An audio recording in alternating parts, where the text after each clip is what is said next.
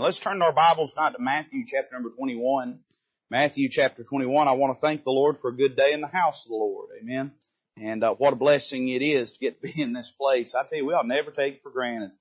It wasn't too long ago, the churches was wondering whether they'd be having church. Amen. And we ought not take for granted the opportunity to come into the house of God. What a blessing it is. I've already been encouraged, even already in being here. And I trust the Lord will continue that work. Matthew chapter number 21.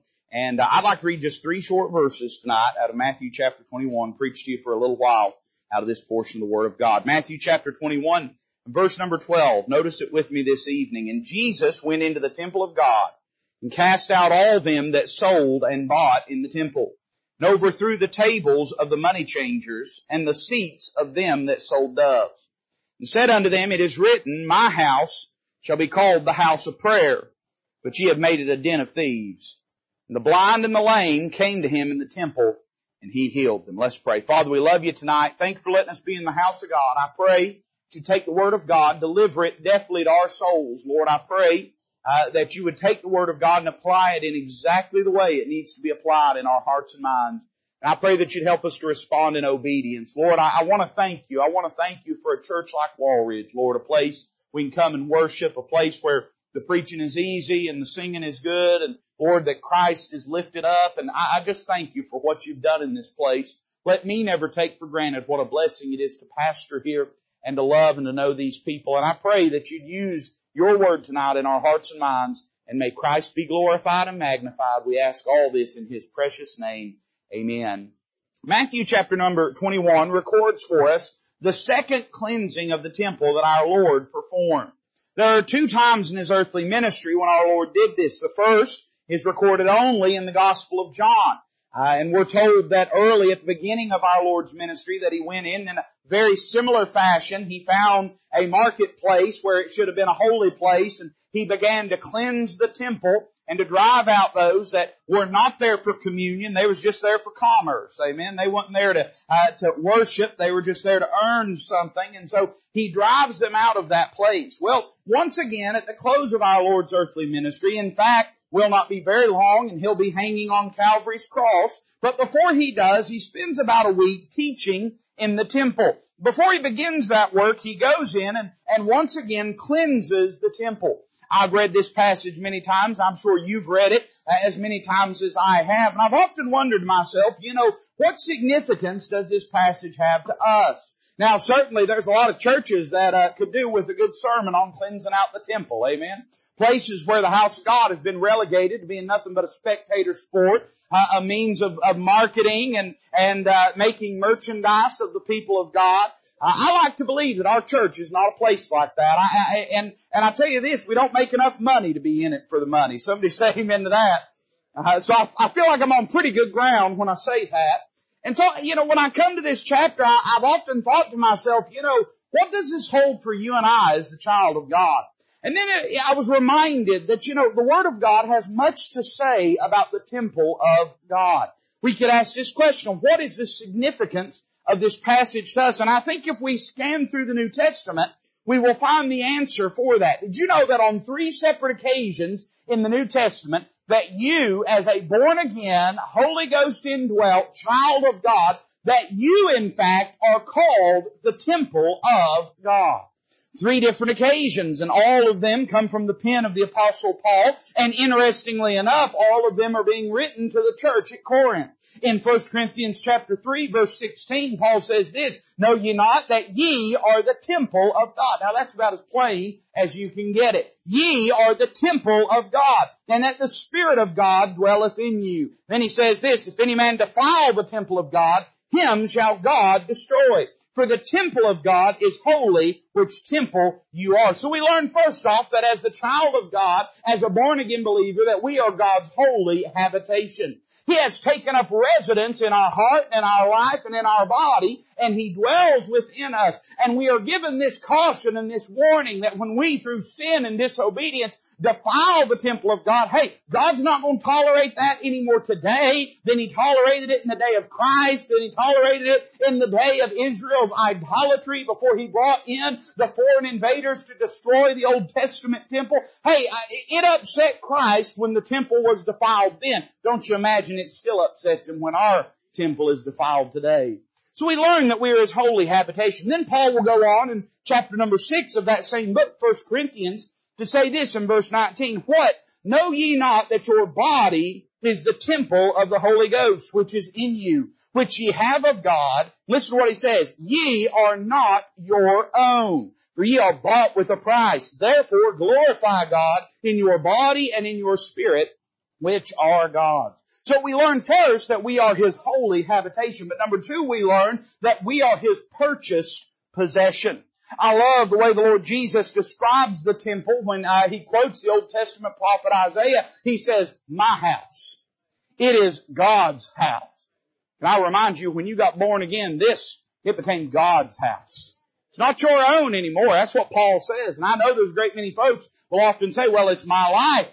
It's my choices. It's my decisions. I have autonomy. I have authority in my life. Listen, if you got born again, you gave all that up. You was lost, broken, on your way to hell. Wasn't nothing about you worth keeping. Wasn't nothing about you worth shooting. But Jesus died on the cross for you, and He paid the price for you. What do you think redeem means? Amen? It means to buy something, to purchase something. He redeemed you, and now He owns you. You belong to Him. We're His purchased possession. And that's Paul's emphasis there in chapter 6. For the child of God that would say, well, I'm my own person. I'll do what I want. I don't have to do what the Word of God says or what the will of God instructs me to do. I'm sorry. You can say that. One of these days you're going to be woefully disabused of that notion. Because whether you like this or not, when you got born again, you don't belong to you anymore. You got bought out. He owns you, title and deed and all. You are His. So we are His purchased possession. And then when he writes a second letter to the church at Corinth, Paul says this in chapter 6 of 2 Corinthians verse 16. He's talking about holiness in our life, and he's talking about how it does not make sense that light should dwell with darkness, that unrighteousness should dwell with righteousness. And he says this in verse 16. What agreement hath the temple of God with idols? For ye are the temple of the living God. As God hath said, I will dwell in them and walk in them. I will be their God, and they shall be my people. Here's what Paul's emphasizing. It don't make sense that you take the temple of God, dedicated and consecrated for the worship and service of God Almighty in heaven, and fill it full of idols. He's talking about our life and personal separation. I believe in personal separation. I believe in ecclesiastical separation. I believe in personal separation. I believe in culinary separation. Don't bring me that unsweet tea. Amen? And don't bring me no half and half. Amen? There ain't no such thing as half and half sweet, unsweet tea. That's just bad tea. Somebody say amen to that. I believe in separation. I believe it's biblical. And I don't believe in isolation. I don't believe in self-exaltation. But I do believe in biblical separation. That's what Paul's dealing with. And he's saying, that's appropriate. After all, how's God going to live inside your life and live and sit and dwell right alongside all of the idols that you've set up? You know what he's driving at here? That we are not only His holy habitation and His purchased possession, but we are His constant companion. It's His house. He indwells us. He desires. I love the way that Paul says it. God said, I will dwell in them and walk in them. I will be their God. They shall be my people. God says, my desire is not to have a distant relationship with my people. In fact, let me tell you how close God wants to be with you. He has taken up residence in your life. That's how close God wants to be with you. He doesn't want you as a distant worshiper showing up twice a year to offer the paltry offerings of religion and ceremony and formality. No, He desires to be close to your life. And He desires it so much that He indwells us. So when we stop and consider this biblical principle that a born-again, regenerate, saved, indwelt by the Holy Ghost believer is the temple of God, we go back to these 3 verses in Matthew 21. What can we learn about Christ's desire for our life? Well, I would say just very simply before I even preach it, He wants us to have a clean life. He wants it so much so that He will drive the uncleanness out of our life if we'll permit Him to do so. I want you to notice three simple thoughts tonight, and then we'll be done. Notice first off with me verse 13. I know that's the middle verse, but I want you to notice what the Lord says there. He said to these people, "It is written, my house shall be called the house of prayer, but ye have made it a den of thieves." Here we have the corrupting of the temple. The Lord Jesus gives His plain stated reason for why He's doing what He's doing. And we could summarize it very simply as Him saying, hey, God didn't design this place for this reason. Do you know that God has saved you for a purpose and for a reason? And I would wonder this question tonight. More than that, I would wonder if you would wonder this question tonight. Am I living according to the purposes of God? Is my life carrying out the purposes of God? Think with me, number one, about the design of the temple. Now, I don't mean to go through how tall the pillars were and how all the measurements of the court were. What I mean by that is, what did God have in mind when He constructed the Old Testament temple? Was it merely to be a monument to His glory? No, that wasn't alone what it was supposed to be. Was it merely to be a place where people exercised spiritual, religious exercises? No, although of course people came and worshiped there. But the Bible tells us here what God had in mind when He gave a temple and when He permitted Solomon to build it in the Old Testament. This is what He wanted. Notice three things here. Number one, notice what He calls it. He says, my house shall be called the house of prayer. Let me say, number one, it was to be a place where God is welcome. He says, that's my house. Now, I don't know about you, but there's no place in the world I feel more welcome than my house. I'm going to be honest with you, and I think you'll understand what I mean, and I hope this, I don't think it will. I think my parents will understand what I mean when I say this. I hope it don't hurt their feelings, but after I got married and particularly after we bought a house that was bigger than a box of Cracker Jacks, we started to make a life for ourselves. We started to feel like where we're at is our home. I can still go home and to the place I grew up, same house that I grew up in. I can still go to the bedroom where I grew up, my bedroom, and I thought they'd be like a lot of them parents. I thought they'd just make it a shrine to me. The moment I was gone, son, they burned everything I had and put 2 lazy boys and a big old TV in there. But I can still go. In fact, usually when I go visit them, the very place where I'll sit in that big leather lazy boy is where my bed used to sit in that place. And I can still go there and I feel comfortable. Don't misunderstand me. I never feel like I have to stand on formality, but it ain't home anymore. Now home is where my wife and my boys are. Now home is that place that I go to, and you'd feel the same way and they'd feel the same way. I hope they feel welcome at my house, but it's not home. Home is where it's yours. What about the house of God? He says, that's my house. It's the place where I am welcome. It is the place where He is not a welcomed guest. He is the host that welcomes. And listen, let me just make a short comment about the local church. And I know we ain't preaching in this vein tonight, but I'm just going to say it. You say, preacher, what ought a church to be? It ought to be a place where God is welcome. It's His house, man. It don't belong to me. It don't belong to you. It don't belong to the deacons. It don't belong to the trustees. It sure enough don't belong to the bank. It belongs to God. It's His house. That's the New Testament model. Well, what about your life? Is your life a place where God is welcome? I wonder if there's some areas, maybe there's some rooms of your life that you've locked because you don't want Him to open the door seeing what's behind there. Maybe some areas where you've took your mess and instead of dealing with it, you've just swept it to the side and put some things in front of it and tried to conceal it and tried to not face it and not deal with it. Hey, I got news for you. God already knows. You might as well just go ahead and be honest with Him about it. And make your life a place where God is welcome. Maybe there's some areas of your life where you're unwilling to yield to God. He's dealt with you about something. He's shown you that it's wrong, but it's got its claws deep in you and you're just unwilling to give it up. And you'd say, if we were walking through a physical house and you were walking, giving God a tour of your home, you'd pull that door closed and say, I'm sorry, God, that's off limits. You cannot have what's in that room of my life. I'd say this, if our life's what it ought to be, it'll be a place where God is welcome. Not only that, number 2, he says this, my house should be called what? The house of prayer. I'd say this, it's a place where God is worshiped.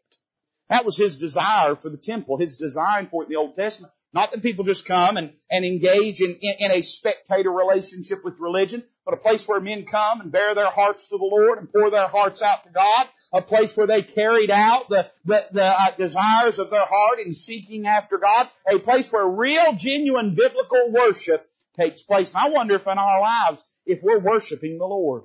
I wonder if our life is a place where God can look and be rightly pleased with the way that we worship Him. You know, one of the great criticisms that the Lord Jesus had of the temple worship of His day was how it had devolved and integrated into just rank hypocrisy. It's not that there were not some religious things that were biblically sanctioned taking place at that time, but it was all outward show and outward appearance. That becomes apparent in the way that they treated the Lord. You understand, when it talks about the Pharisees, when it talks about the Sadducees, when it talks about the Sanhedrin, it's talking about the religious crowd. They're the ones that persecuted the Lord Jesus. They're the ones that hated the Lord Jesus. You're telling me, hey, listen, they wanted to drive Him from this place. And in fact, there were times that they did, and yet it was His house. So what are you getting at, preacher? I'm saying this. They may have had an outward form of worship, but it didn't resonate with a true, sincere heart. So their worship was null and void. I wonder in our life, if our worship, if our religious expression of our love and devotion to Him, I wonder if it is in line with the inward, sincere, and secret places of our heart. He said, I want it to be a house of prayer. And then I like that word prayer. He says, not just a house, I want it to be a house of prayer. Not just a house of sacrifice. Not just a house of worship. Not just a house of service. He said, I want it to be a house of prayer. I want it to be a place where people come and talk to God, and He answers them back. We'd say it this way. It's a place where God is welcome and where He's worshiped, but it's a place where God is walked with. He wanted it to be a place of communion and fellowship with God. I wonder if your life could be said to be that. Not just exercising religious practices, but walking with God. Hey, how's your prayer life? How's your Bible reading life? What is your life in relation to walking with God? So I see the design of the temple, but then I see the defiling of the temple. He says, this is everything God wanted it to be, but that's not what it is. He said, but ye have made it what? A den of thieves.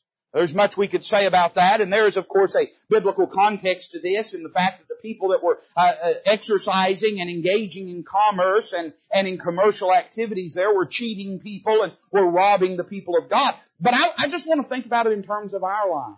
It made me think of John chapter 10. I don't know if you remember this, but in John chapter number 10, the Lord Jesus is talking about His ability to save and to transform men's lives. And He says this, the thief cometh not, but for to steal and to kill and to destroy. He says, I am come that they might have life and that they might have it more abundantly. So the Lord Jesus' characterization of a thief and a thief's intent and design is to steal and to kill and to destroy. He looks around at these people in the temple and He says, this is no longer a place of prayer. It has just become a den of thieves. I tell you what God wants to do to you, or what the devil wants to do to your life and to mine. 3 things. Number 1, we see the pillaging of God's place.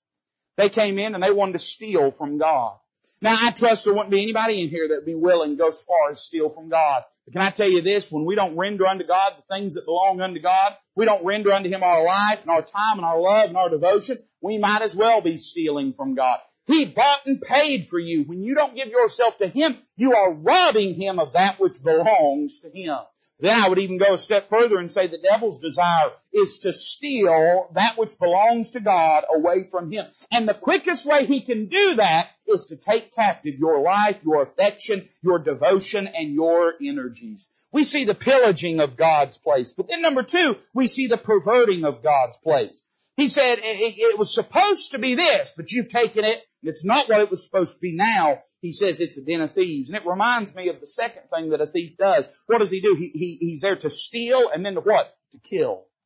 Now, of course, it's not entirely uncommon at all for there to be deaths and homicides whenever home burglaries and acts of crime take place. But I think in the Lord Jesus' context here, here's what He's saying. He's saying that the purpose of the thief is to come in and kill what God is desiring to do. Can I tell you, that's what the devil would like to do in your life. God wants to work in your life. Can I just say that again? God wants to work in your life. If you feel like He's not working the way that you wish He was, let me tell you, it's not because He don't want to. He is willing to. He desires to do so.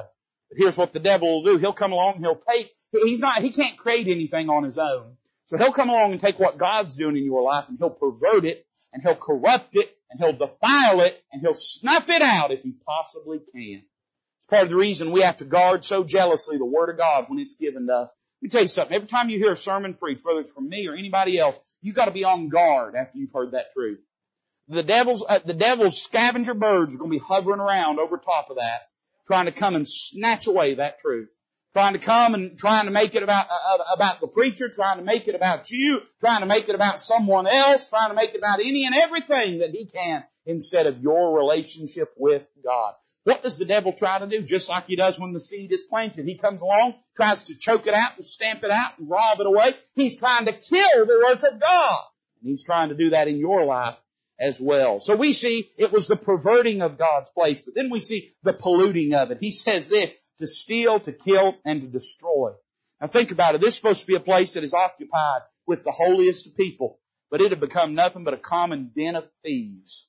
Now the immediate context of it was this, that the kind of crowd that was gathering around the temple in that day were not individuals that loved the Lord, not individuals that were there because they desired the things of God. Now I'm not saying there were not some of those as well there, but it had become a drawing place for people that saw it as a commercial opportunity to try to siphon off of the people of God some kind of commercial marketing success, some kind of money, some kind of commerce off of them. He says, in doing that, they're polluting what God has sought to do. People don't want to come here because when they come here, it ain't about what God's doing in their life, but rather it's about what these individuals can get out of them. It had become an unsafe place. I don't know about you, but I don't want to be in a den of thieves. I don't want to be in a place where men have no regard for the law of God or the law of men. I don't want to be in a place where men have no regard for common decency. But that's how the temple had become. That's why the Lord cleanses it. In other words, they had destroyed this beautiful thing that God had created. Let me tell you, the devil, here's what he wants to do. He can't drag you to hell if you've been saved, but he can sure enough make you a mess when you get to heaven. He can destroy all that God is trying to do in your life. He can destroy your marriage. He can destroy your children. He can destroy your testimony. He can destroy the godly friendship that you have in your life. Hey, don't be naive. Don't be that person. That person that winds up in a sermon illustration because they won't listen to the truth of the Word of God. Don't be that person that we have to say, hey, we told them, but they just wouldn't listen to what God says. Now look at their life. What a mess their life is. What a tragedy their life is. Right now is the moment for you to make your mind up that you're going to make the right decisions about, I feel like I'm preaching at teenagers. Amen? Some of y'all need it. I'm just getting ready for camp. We see the polluting of God's place. So this place had become thoroughly defiled and corrupt.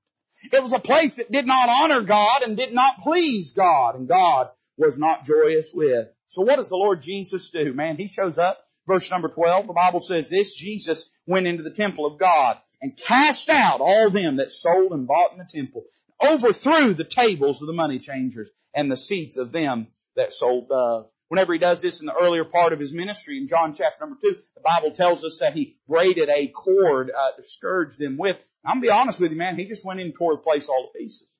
He just threw everybody out. And you say, now preacher, that's extreme. Well, no, not when you look at what was at risk. And not when you look at what the devil had done. It's not out of place at all. This was his house. Now I don't know about you, but how would you feel if you got home from church tonight and there's a block party taking place, people dealing drugs and people getting into all kinds of wickedness in your front yard, in your living room, and you just showed up and they're doing everything contrary to your heart and your desire? You'd be tore up too. You'd be weaving a cord to scourge them with. And so He shows up, man, He sees all this mess taking place. And He drives them out. And it's a reminder in our life that He has a desire to cleanse this temple the way that He cleansed that temple.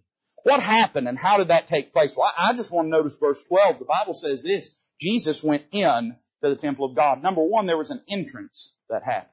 Now, I want to be very clear with what I'm about to say, and I actually think this is a beautiful picture of what happens in the life of the believer. Think about two thoughts here with me. Number one, consider His perpetual presence in that place. This was His house. It was His temple. In fact, when you go in the Old Testament, the Bible tells us that once a year on the Day of Atonement, that the glory of God would fall on this place and would behold the blood that had been applied to the mercy seat. It's called the Shekinah glory of God. Would sit down on this place and observe and behold what had been done in the sacrifices that were given. Do you know what Hebrews chapter 1 tells us about the Lord Jesus? It says this in verse 3, who being the brightness of His glory and the express image of His person. So what are you getting at, preacher? I'm saying that Shekinah glory that fell, that was Jesus. That was a manifestation of what we would call a theophany or a Christophany. That was Him bestowing His presence on this place. Hey, this wasn't the first time He had been to the temple. He had been there the day it was consecrated. He was the glory that fell whenever Solomon prayed. He was the one that came and walked by and visited this place once a year and blessed it with His presence and His favor and blessed it with His visitation. It was His house. He's the God of the temple. He's always there in a sense through His omnipotence or omnipresence rather. He is always in that place. And yet here, verse number 12, we find something interesting. Now, He's been there many times, but He ain't never been there for this reason. He's been there all the time, we could say, because He's everywhere. And yet here He's there in a distinct way. And it reminds me of our life. Listen, when you got born again, God took up residence in you through the person of the Holy Ghost. He is in you and with you and will be forever in you. The Spirit of God cannot be taken from any man. We are sealed unto the day of redemption. Jesus is in our life through the person of the Holy Ghost. The Spirit of God is the Spirit of Christ. He is indwelling our life. And yet here what do we find? We find Him going into the place to do a special work of cleansing there. You say, preacher, what are you getting at? I'm saying this. If you've been born again, He's in your life. But when He shows up, He's going to do some cleaning as well. You say, preacher, I've already been saved. Yeah, I understand you've been saved. But have you had a good spring cleaning in your life any time lately? Has He showed up with authority and driven out the things that displease God? I'm saying this, and I ain't talking about no Nazarene second blessing. I'm not talking about no Church of God being filled with the Holy Ghost. I believe in a biblical being filled with the Holy Ghost, but I'm not talking about no tongue-tying and tongue-talking nonsense. But I'm talking about letting Him do a work in your life and letting Him take control and letting Him have authority. That's what He did. He showed up and handled business. Has He done that in your life lately? I see His entrance, but then notice number 2, there was an expulsion. There were some things that He kicked out of that place. What did He kick out? Well, there's 3 categories. Notice the first thing He did, He cast out all them that sold and bought in the temple. I don't know about you, but that's a pretty big damper on commerce. We've learned commerce struggles when there ain't no people buying and selling. Our government didn't learn this till the past 2 years, but apparently it's tough to have an economy when you don't have nobody buying and selling. They're just now, yeah, that's true. They're just now pretending like they learned that truth. It's amazing. We thought we could shut everything down, shut all business, and like that wouldn't affect anything, right? And, but the surest way to stop all that nonsense, and really I think they already knew this, you want to kill an economy, if you want to stop it from happening, you just shut her down and it can't survive. Here the Lord Jesus has taught this biblical principle long before the Marxists ever picked it up and ran with it. He said, hey, you want to stop all this nonsense, you cut the customers out of it, and then there ain't going to be no commerce take place. In other words, we could say it this way, He removed the demand from that place. Why was this happening? Because there was folks that wanted to buy and folks that wanted to sell that were naturally drawn to this place because they could benefit from it. I'd say it this way, He expels from our life the sins that lure us, the things that we're naturally drawn to.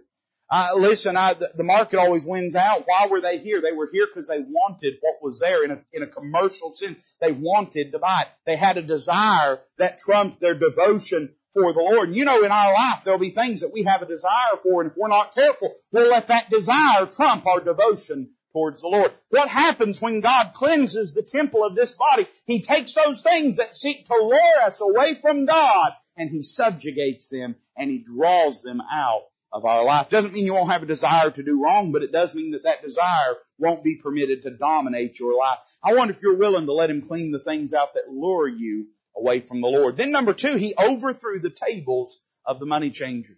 Now you may be asking, preacher, what a strange thing. Why were there money changers in this place? Well, remember, this is all taking place during the time of Roman power.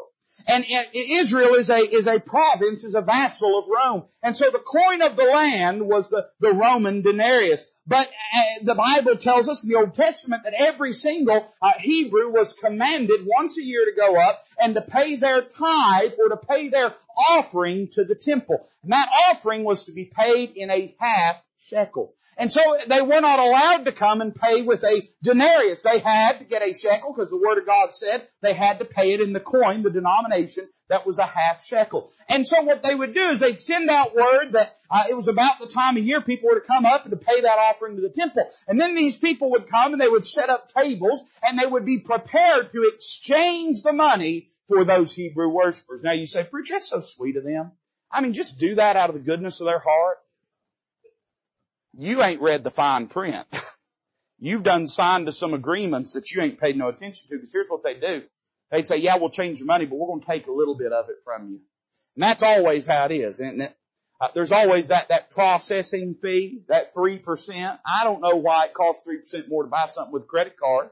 Amen. It takes just as long to swipe it as a debit card, but for some reason, they get 3% from you. So they would take it and they would put a processing fee on it. They'd say, well, we'll exchange it. We're going to take a little bit of what belongs to God and keep it unto ourselves. In other words, he was driving out the things that rob us in our life, that take things that belong to God, that are God's property and God's possession, and would claim it unto itself. You know, there are things in our life that they even in of themselves, they may not be abjectly wrong. They may not be inherently wrong, but they're taking our heart away from God. They're taking our time away from God. They're shifting our focus away from God. Can I tell you this? When God shows up, when the Lord shows up in your life to do a cleansing work, all those things that are competing for His attention and His place are going to be cleared out of our life. It ought to be that Jesus is in first place and there is no second place. That He and He alone, that He is preeminent above all and everything. So He overthrew the tables of the money changers. Then the Bible says this, He threw out the seats of them that sold doves. Now, that's interesting. In the Old Testament, and time would fail us to explain it as exhaustively as we wish we could, but in the Old Testament, there were different forms of sacrifices that could be given. You could give a lamb, you could give a goat in some circumstances, you could give a bullock, which was like a large cow, you could give a heifer, anything like that. There were several things that could be given. The Bible gives provision that the poorest of the poor, if they couldn't afford a bullock, and if they couldn't afford a sheep, and if they couldn't afford a goat, they could offer a turtle dove. Now, John tells us in his account that when the Lord Jesus drove them out, He drove out them that sold all of these things. It's interesting that Matthew only mentions the doves, and I think there's probably some reasons for that, but suffice it to say, here was the process. Somebody would be getting ready to go down to Jerusalem to offer a sacrifice. Now, I have never walked an ox all the way from Tennessee to Jerusalem, but I'd imagine it's not easy to do. And so rather than taking and leading their sacrifice as they were supposed to do all the way to Jerusalem, here's what they do. They'd take a little coin in their pocket. Whenever they'd get ready to do the sacrifice, they'd stop over at Oxen for Us, and they would pick out the one that they liked, and they'd lay the cash on the barrel head. Easy peasy, right? I mean, it was no trouble at all.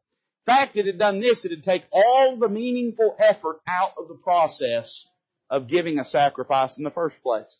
All they had to do is just show up, put their money down, and they were a good religious person. Man, sounds like a lot of churches today, don't it? Just show up, put your money down, and we'll say you're a good Christian. That's all it takes. And so they would go and they'd show up. Now again, it's interesting that Matthew speaks of it, and he talks about those that sold doves. You know, in the Bible, the dove is forever and always going to be joined together with the ministry and work of the Holy Spirit. It's also interesting when you think about the dove being the offering of poor folks. And the reason for that was because you couldn't get an oxen if you had no money to get it without robbing it from someone. You couldn't get a sheep if you had no money to get it without robbing it from someone. But a poor person could go out and could try to catch and trap a turtle dove, try to set snares, and maybe even try to breed them themselves so that they could give a sacrifice to the Lord. In other words, all these had to do with your personal investment, your personal meaningful engagement in the worship of God. But they had robbed all of that and just made it a silly, cold, meaningless, transactional affair. And in doing so, who had they grieved? They had grieved the Holy Ghost, the very dove of God. And I'd say it this way, hey, He gets rid of the things in our life that dull us, that take that ministry and work of the Holy Ghost and make it unnecessary in our lives, because we're not going to listen to the Holy Ghost as He leads us anyway. We have done subcontracted out this thing of religion to the commercial peddlers, and we're not interested in how God feels about our life anymore. All we're interested in now is that we go through the motions and carry out the processes. Let me tell you something. As wicked as something is that draws you away from the Lord out in the open, as wicked as something is that drags you down the road and throws you in the ditch of sin, is the very thing that lets you be in the depths and dregs of sin and sit in a church pew the whole time. God help us that we could be that far from God in our heart, though we ride a pew every single week. Hey, listen, who was farther away from the Father, the son in the far country or the one sitting over in the living room? They both were far from God. You ain't got to be in the far country to be far at heart. You can be far away. And so these were things that dulled them, that made their worship something that was cheap and hollow and transactional and meaningless. And in our life, when we let sin in our life, chances are we have too much pride to just get out altogether. We'll keep going to church. It just won't mean anything to us anymore. We'll use excuses and reasons why it's okay, and we will grow satisfied with the dead, dull status quo of carrying out the processes of religion without there being any real meaningful passion in it. You say, preacher, what happens when God gets a hold of a man? He's over and done and not satisfied anymore with dead religion. It's got to be the real thing, or He's not interested in it anymore. When God gets a hold of your heart, it won't just be about going through the motion, being able to show the receipt of where you purchased the dove and gave the sacrifice. It'll be about you worshiping God in sincerity and in truth. So there was an expulsion that takes place. Then notice verse 14. I'll notice this and be done tonight very briefly. The Bible says this, and the blind and the lame came to Him in the temple, and He healed them. Now, this must tore them all to pieces, the folks that He had just driven out. I mean, this was prime commercial real estate. And now He's just using it to heal a bunch of lame and blind people. But here's what happened. The Lord Jesus, He reclaimed His house for the purpose that He had originally designed it for. So we see the corrupting of the temple and the cleansing of the temple, but then we see the claiming of the temple. You know, Jesus would spend the next 5 days leading up to Calvary ministering here in the temple. He would make it His base of operations during that Passion Week. And it's interesting to note, before He could do any of this work there, He first had to cleanse out these things from this place. And it's a reminder to me, man, if we want Him to work in our life, we've got to let Him cleanse our life. In fact, I'd say 2 things. Number 1, if we want Him to touch our hurts, we must allow Him to cleanse our life. What happened? The blind and the lame, terrible customers these folks were. But listen, they were good, broken people that God could save and transform and change. Listen, He ain't interested in who He can get the most out of. He's interested in who He can put the most into. And He brings these people in and allows them to come into this place. And what happens? He begins to heal them. He begins to minister in that place. There's a great many of us that we want God to minister this all-glorifying, supernatural, that passeth all understanding, grace and mercy and comfort and hope, but we won't let Him cleanse our life first. We say, now Lord Jesus, You come on in and do a work in my life. And I'm going to be honest with you, He looks at it and He says, I'm unwilling to walk into that pigsty. Not unless you're going to let me clean it up first. Now He'll do the cleaning, but you're going to have to be willing to let Him. Let me tell you something, you're not going to get Jesus to wallow in filth. You're not going to get Him to. It's not His nature to do so. Now, He ain't afraid of a mess. He drove them out of the temple. He saved you. He ain't afraid of a mess. But you're going to have to be willing to let Him clean it. You're not going to keep your life a mess and expect Him to walk and live and wallow in it just like your flesh is comfortable doing. But the moment that it was cleansed, here's what the Lord said. Now that we got all these peddlers and hucksters out here, now we got a place where we can do a work. We want Him to touch our hearts. We're going to have to allow Him to cleanse the temple. And you know, the Bible says this in Luke's account, chapter number 19, Luke's account, that after He did this, in fact, let me just read it. It's only just 3 verses like our text. It says, He went into the temple and began to cast out them that sold therein and them that bought, saying unto them, It is written, My house is a house of prayer, but ye have made it a den of thieves. And then it says this, verse 47, and He taught daily in the temple. He taught daily in the temple. So not only did He minister healing there, but He ministered teaching there. And it's a reminder in our lives, if we don't want Him to touch our hurts, number 1, we've got to let Him cleanse our temple. But number 2, if we want Him to teach our hearts, we've got to let Him cleanse the temple of our life. We want to grow, we want to develop, we want to know more of Him. It's not going to happen with a dirty life. We're going to have to let Him come in and cleanse our life if we want to learn more of Him. No telling the things that they learned, and you can read some of them in the gospel accounts. Things that He revealed about Himself, things He talks about, the parables, the mystery of the kingdom of heaven, all kinds of things over the next few days. But none of that teaching could happen when he was having to compete with the carnival barkers and corner-side salesmen of that place. He said, I'll not strive, I'll not shout above them till we get them out of here. I can't teach nothing. Listen, a great many of us in our life, we want to hear His voice, but we can't hear over the din and noise and ruckus of the sin in our lives. All we hear is the world just screaming in our ear all the time. Then we wonder why we can't hear from God. All we hear is our flesh leading us around, talking to us, telling us where to go and what to do. And we're just like good obedient little lemmings following everything our flesh says. Then we wonder why we can't hear from God. We've got to be willing to let Him cleanse our life. But if we'll do that, hey, He'll start speaking to us. He'll start growing us. So I wonder if your life has been cleansed by Him. And you say, well, preacher, I've been born again. I've been saved. Man, praise the Lord. Positionally, you are clean in Jesus Christ. But I wonder if practically you've been cleansed. You say, well, preacher, He lives in my life. Yeah, I understand He's there in a sense. He was there before He ever showed up on this day. But has He showed up the way He showed up on this day? Has He showed up that way in your life? Have you given to Him the scourge of the Word of God to scourge out the unclean things in your life? Have you given Him the authority to instruct and to direct and to remake your life? If you've not done that, don't be surprised when He can't do a work in your life. But if you're willing to let Him do it, you'll be amazed what He can do. Let's bow together tonight. As a musician comes to the piano, I want to give you the opportunity to meet with the Lord. Now, it could be any of the things I've spoken about tonight, or it could be none of the things. It might be that God dealt with you about something. The Holy Ghost took the Word of God and applied it in some way that might have been nowhere even near what I was preaching on. Or it might have been a very thing that I spoke of. Might have been as we ran across this point or that point that the Holy Ghost of God reached out and squeezed your heart and said, you know, that's you. That's your life. If God has dealt with you about something, don't put Him off. Don't dismiss Him. Don't disregard or ignore Him. Instead, respond to Him. Come down and meet Him in this altar. If you won't let Him do the work, He won't do the work. But if you'll let Him do it, you'll be amazed what He'll do. Father, bless this invitation. May it magnify the Lord Jesus. We ask it in His name as